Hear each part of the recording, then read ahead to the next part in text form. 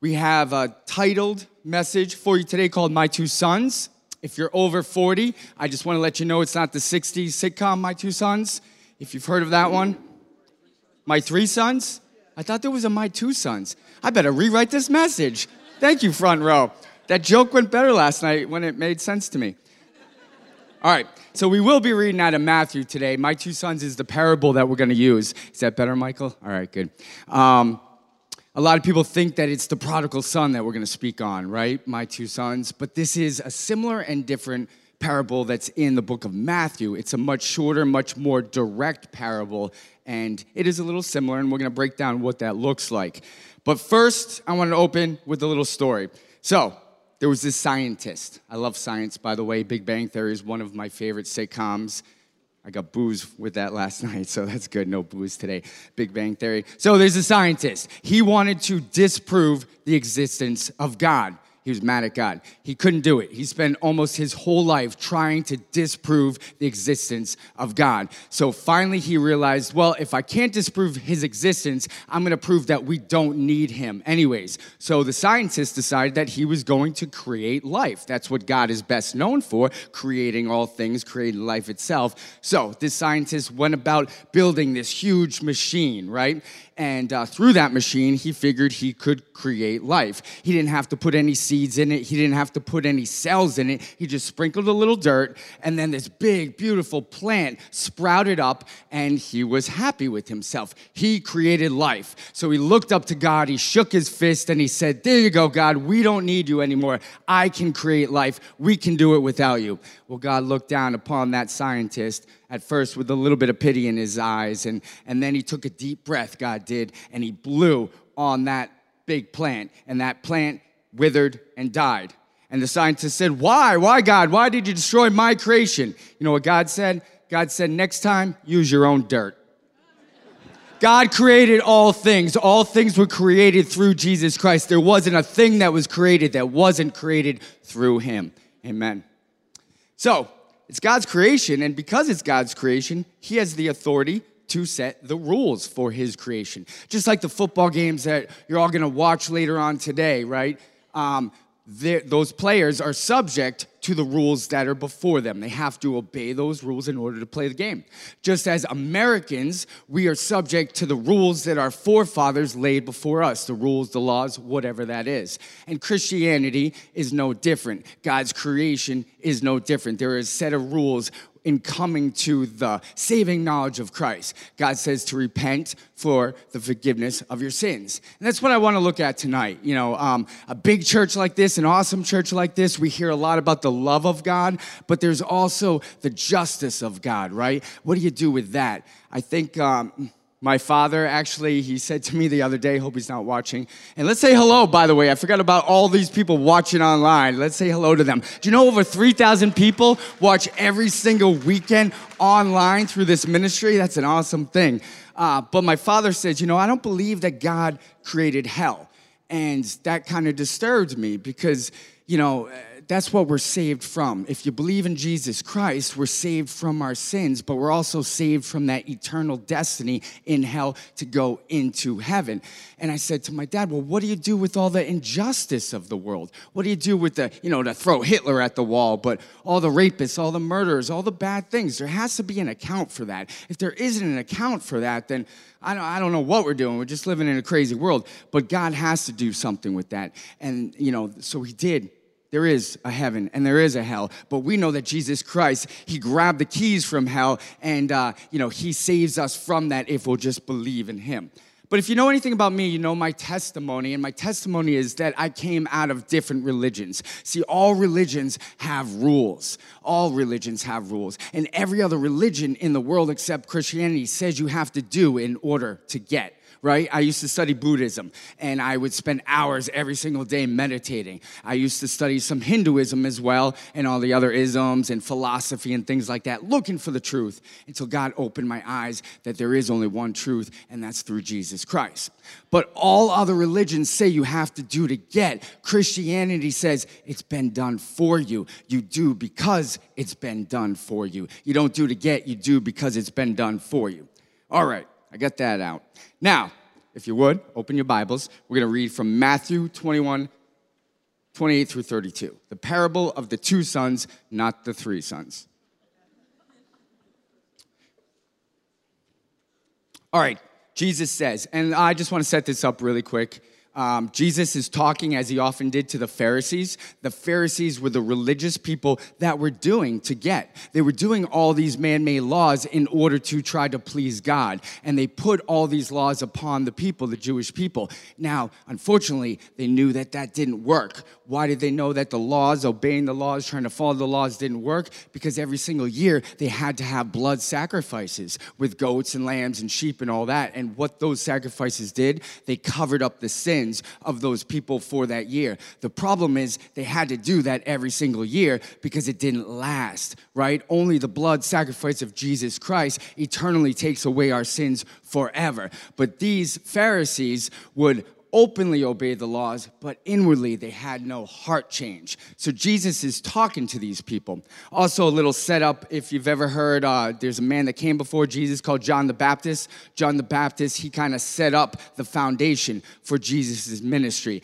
He's the first that told people to repent for the forgiveness of your sins. Repent for the forgiveness of your sins is a heart change, not an outward action yet, right? So John actually, he was kind of the alley-oop for Jesus' slam dunk, if you get that metaphor. All right, so we're set up. Jesus is talking to the Pharisees. Would you stand with me? We're going to read from the Word of God. Jesus says to the Pharisees, "What do you think? A man had two sons, and he went to the first and said, 'Son, go and work in the vineyard today.' And he answered, 'I will not.' But afterwards, he changed his mind." Someone say, changed his mind. And he went. And he went to the other son, and he said the same. And he answered, 'I go, sir.' But he did not go. Which of the two, Jesus asked, did the will of the Father? They said, 'The first.' And Jesus said to them, 'Truly I say to you, the tax collectors and prostitutes go into the kingdom of God before you. For John came to you in the way of righteousness, and you did not believe him. But the tax collectors and the prostitutes believed him. And even when you saw it, you did not afterward change your mind and believe him.'" That's the word of God. Let us pray. Thank you, Father God, for bringing in your people here today to hopefully hear from you. I ask that you soften everybody's heart today, including mine, Lord, to your word, that you speak to us, Lord, and that you help me get out of the way. I ask that my words be helpful to the people that are here, and most of all, pleasing in your sight. In the name of Jesus Christ, we pray. And everyone said, Amen. You may be seated. Sorry, I need a little bit of water. I think everybody's fighting the cold right now. Thank God for Theraflu. Okay, so a little bit of a history lesson with the Jewish people, right? They were nomadic people, if you haven't heard. 40 days in the desert, anybody? 40 years in the desert, wandering. So they would wander from one watering hole to another watering hole. They would go from one green pasture to another green pasture. And through this, we can see what the definition is for sin and repentance. And that's what I want to talk about today. Now, when I hear somebody talk about sin and repentance, I usually think about this old man with a sign on him standing in New York Times Square saying, "Repent for the forgiveness of your sins." That's not me. I'm not going to do that today. I'm just going to kind of break it down so we can understand it logically, right? So if you want to take notes, please open up your bulletins, and we're going to fill in the blanks here as we go along. And if you're not taking notes, shame on you.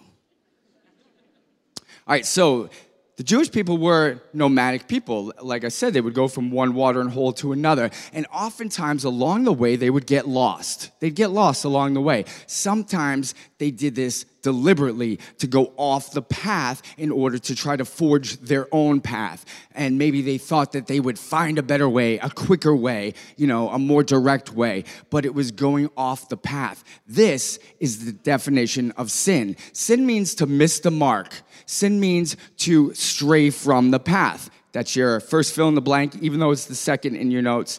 Stay with me. So sin is to miss the mark or to deliberately take the wrong path, right? So what is repentance? It's kind of cool. So repentance was when they were going along the wrong path, they would find the correct path, they would have a course correction, they would change direction. Sometimes they'd have a change of mind, something would click in them, and they would walk then on the right path. The best and most modern translation is to turn from evil and to turn towards good. But if you get what I'm saying is we're walking on the wrong path, we're sinning. We have a changed direction, we've repented. The reason I say this is because I talk to a lot of people, and we have a lot of new believers here at Waters Church, which is awesome. We've been celebrating those numbers here, those yearly numbers through the videos, right? We keep saying we've had over 1,000. I don't care if you call them salvations or you call them decisions or promises to follow Christ. Over 1,000 of them happened here in New England through Waters Church. And that's an amazing statistic. But that means there's a lot of new believers that may not understand the foundations of their new religion, Christianity, repentance from sin. What does that look like? And I hear from a lot of people that tell me, I fall and I keep falling. Like a baby falls down when it's trying to walk, a baby Christian will often fall too. And that's okay because we're all trying to walk. We're all trying to get better. But I remember having this conversation with this one person that told me, I fall, I get on my knees, I cry out to the Lord, I ask for forgiveness, I say that I'm sorry, I get back up, and sometimes it's an hour, sometimes it's a day, sometimes it's a week, but I go right back to that same sin. I just want to let you know that's not repentance. That's apologizing. There's a difference. There's a difference. If you're now you should have a sorrowful heart. You should be crying out to the Lord. You should be saying you're sorry. But when you get back up, you have to have a changed mind. You have to have a changed direction. You have to purposefully walk towards good and walk away from evil. And if you're doing that, then you've repented. If you're not doing that, you're simply apologizing. Now, maybe you're working towards that, and maybe you'll get there. But I just want to let you know you're not there yet. Okay? And that's why we have small groups and people to help us understand that and walk with that. All right, keep going. So that brings me to the theme today. The theme today is my promise is your next fill in the blank. My performance comes from my promise. Sorry, I had too much NyQuil last night. I haven't woken up yet. My performance comes from my promise. Was your promise real? 1,000 salvations. Was your promise real? Were you like the first son or the second son? Because the second son, his promise was not real. He said, I'll go work out in the field, but he did not go. The first one said he wasn't going to go, but later he changed his mind. If you're a King James person in your Bible, then you know changed mind means repentance, because that's the word that it uses in that story right there. I've had a changed mind. I've repented. So was your promise real? If so, your performance is going to be real. So let's look at what repentance really is. Because a true promise leads to true repentance. That's what I'm trying to say here.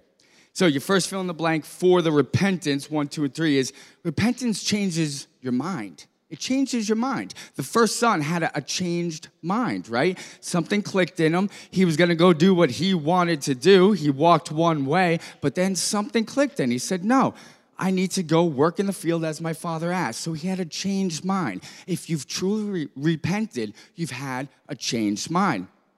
Philippians 4:8 says it like this: finally, brothers, whatever is true, whatever is honorable, whatever is just, whatever is pure, whatever is lovely, whatever is commendable, if there's any excellence, if there's anything worthy of praise, think about these things.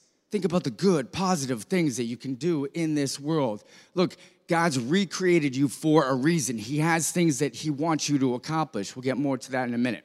But repentance changes your mind. And if you've had a changed mind, what comes next? Repentance changes your actions. It changes your actions. No, number 2 is desires. Wow, NyQuil. Sorry, guys. All right, repentance changes your mind, then it changes your desires. Jesus says in Matthew 18:3 like this: truly I say to you, unless you turn and become like children, you'll never enter the kingdom of heaven. What do we think about when we think about little children? Don't say snotty, bratty, dirty. Innocent. Thank you, front row. Innocent. Innocent like a child. You have to have that innocent mind like a child does. That's what repentance will bring. Repentance changes your mind, which in act changes your desires. And then finally, I slipped up and told you before, it changes your actions. It changes your actions.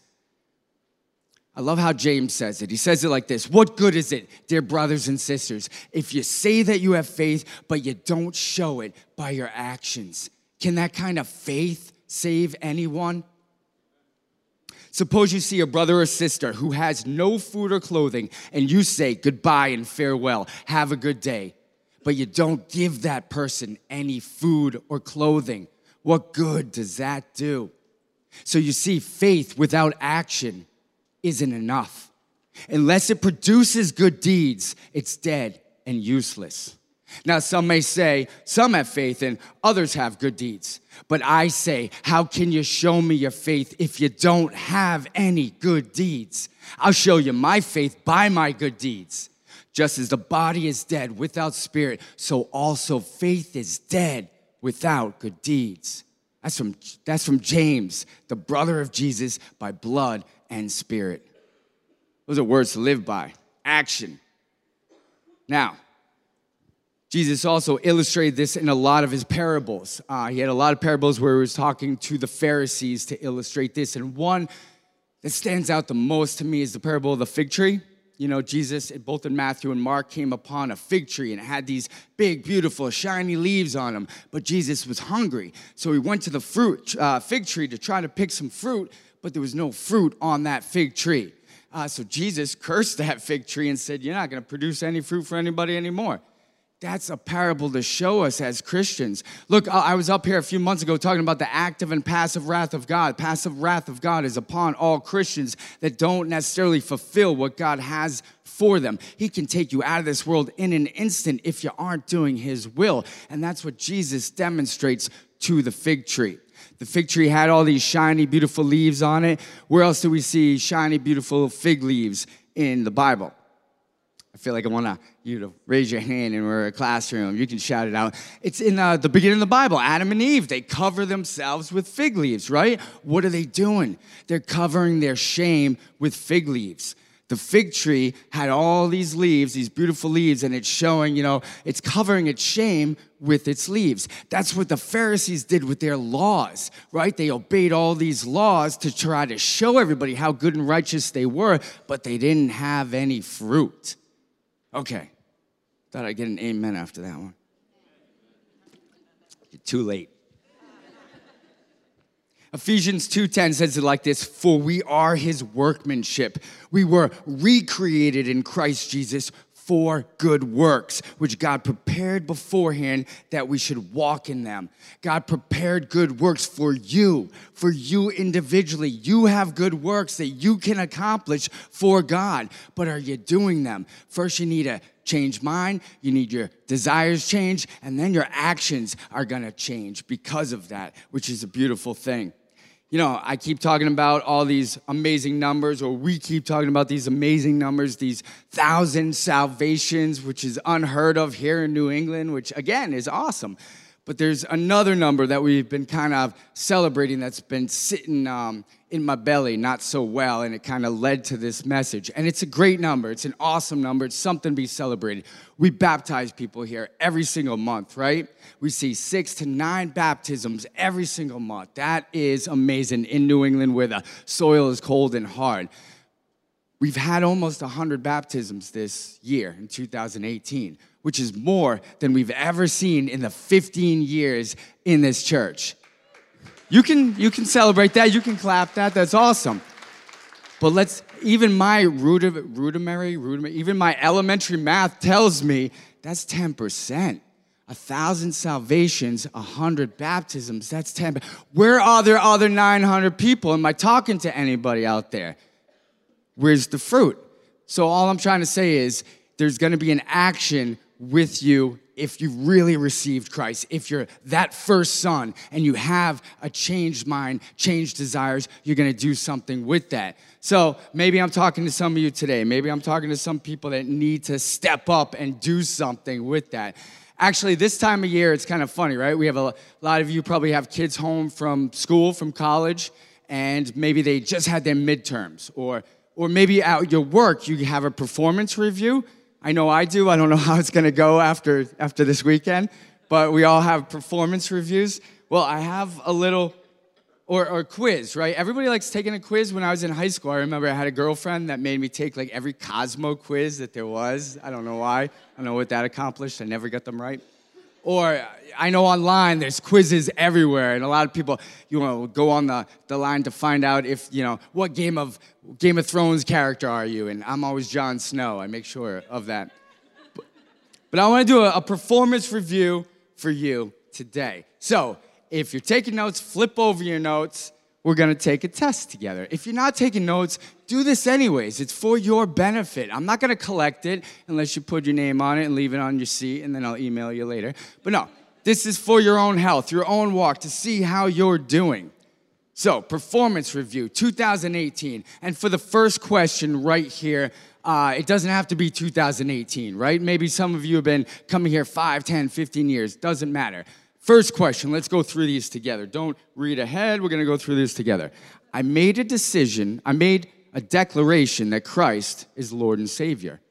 Now, yes or no? If you said no, you can stop right there. Stop right there, you don't have to continue, but I'll be back to you in a minute. If you said yes, let's move right along. I made a declaration that Christ is my Lord and Savior. How about number 2? I attended church at least twice a month. Now, I bet a lot of you can say yes because you're here the week after Christmas. A lot of people probably took this one off. They were here for Christmas. But twice a month, that's not asking that much. A lot of people are going to go home and watch 3 hours of football. Can you give God an hour a week? How's your performance review going so far? All right, number 3.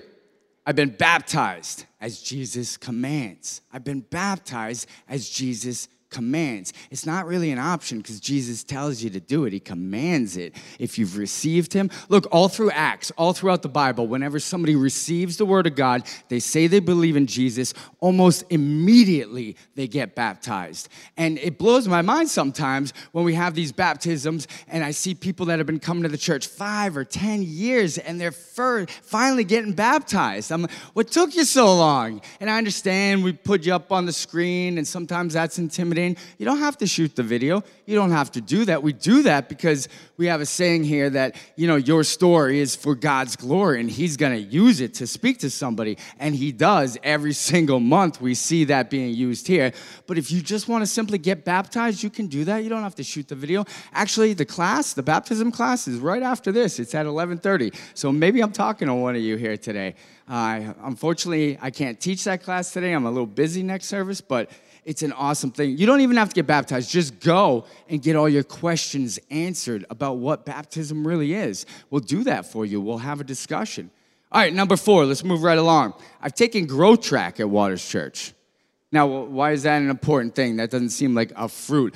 In that Growth Track class, you'll learn how you can get more involved with what we're doing here, with what God's doing here at Waters Church, and you can produce fruit.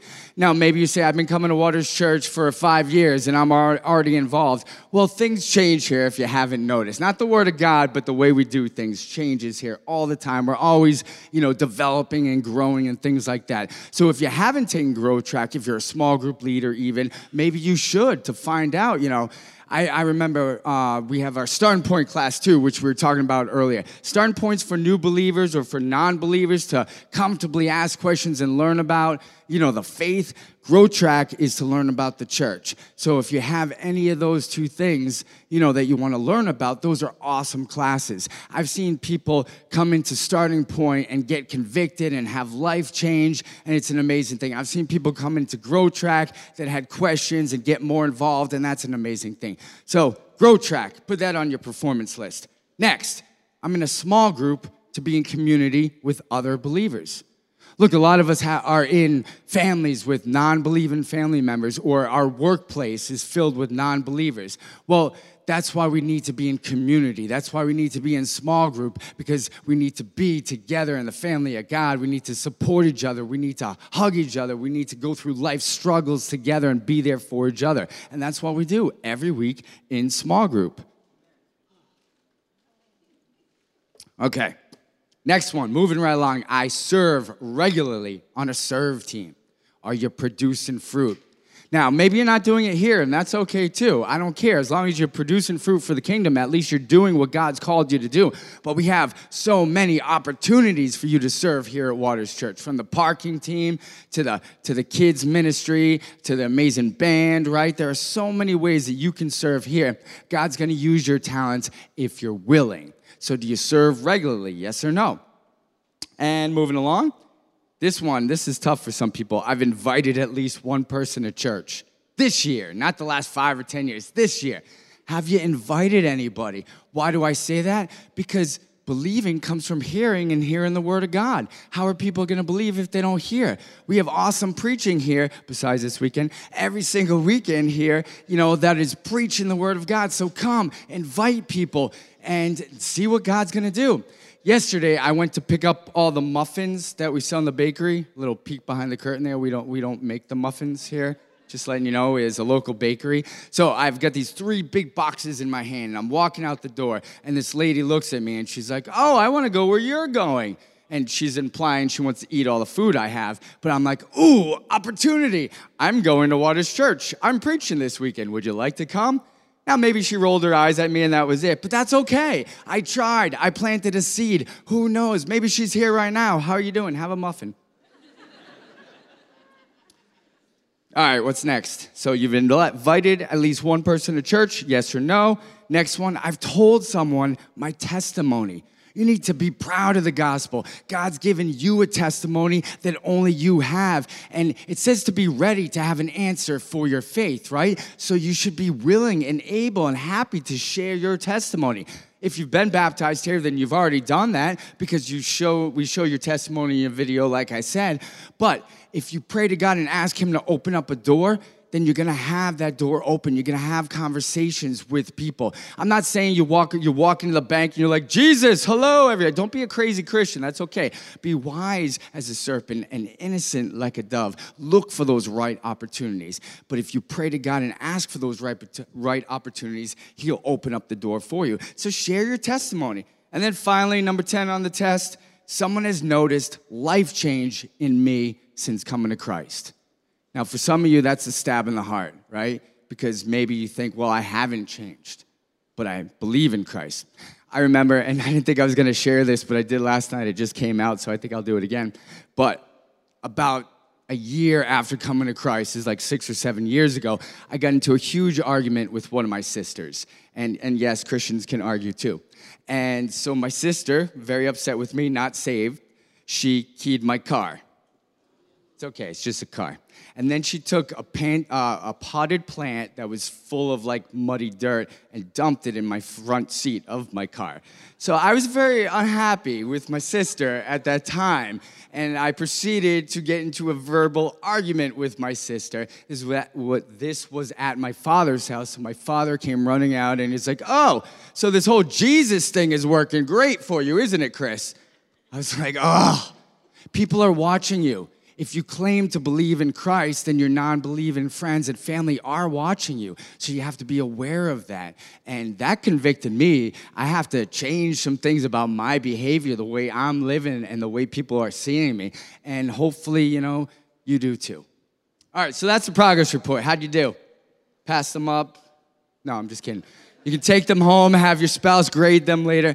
What I want to say to you is this is the last service of 2018. 2019 is next year, next week.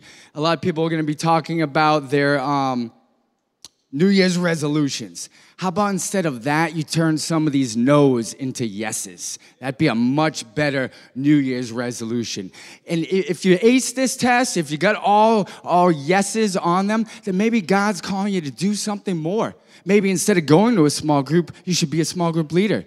Or maybe God wants you to open up a ministry. Look, you don't have to come to the church and ask for permission to go serve God. Sometimes he'll just inspire you to do something. I remember, again, just a few years after getting saved, God put it on my heart to do something very silly. It was Valentine's Day about 6, 7 years ago, and I wrote out a bunch of Valentines. And it said, "But Jesus loves you," right? And so I put them in envelopes, and I went over to Target, and I just started to hand out those envelopes. And I had a lot of people that were like, "Get away from me, freak."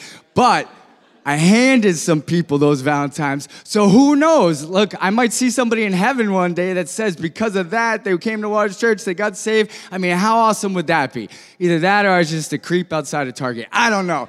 But God put it on my heart, and I did it, and you could too. All right, so, I'm out of breath. I'm going to close with the story in just a minute, but I want to thank you guys because you've been great listeners here today. But there's one more thing I want to share from James, and James says this in James 1:22.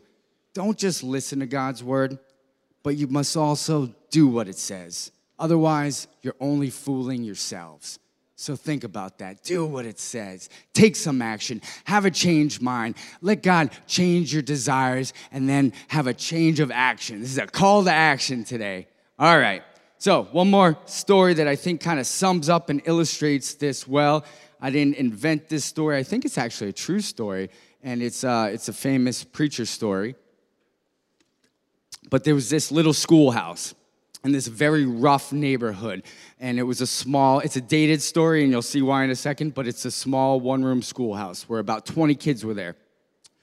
20 of the worst kids, the toughest kids, and the most beaten down kids that there ever was. And they couldn't keep a teacher. There were probably 6 teachers over 3 years. And they didn't know what to do. No teacher was able to get through to these kids.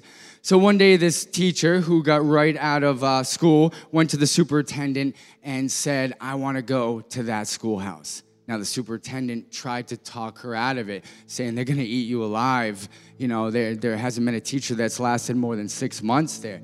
But the teacher, she wanted to go where she knew she could make a difference. So she went to that schoolhouse. She walked in the first day and realized that she had a lot of work on her hands. 10 minutes went by, and as she was trying to teach, the students didn't hear a word that she said. They were throwing things, they were yelling, they were screaming. So finally, a big figure stood up in the back of the classroom, and he said, and this was Tommy, we'll call him Tommy. He was the bully of all bullies. He was the bully of all the bullies in the classroom. And he didn't address the teacher. He addressed the students. And he said, don't worry about her. I'll have her gone in a week. Well, the teacher got a little lump in her throat. She composed herself, and she said, look, guys, I want to help you. I'm here for a reason, but I don't think I can do this if we don't have some rules. And I want you to be part of it because I don't want to impose these rules on you. So I want you to be part of the system. So let's come up with some rules that will benefit all of us.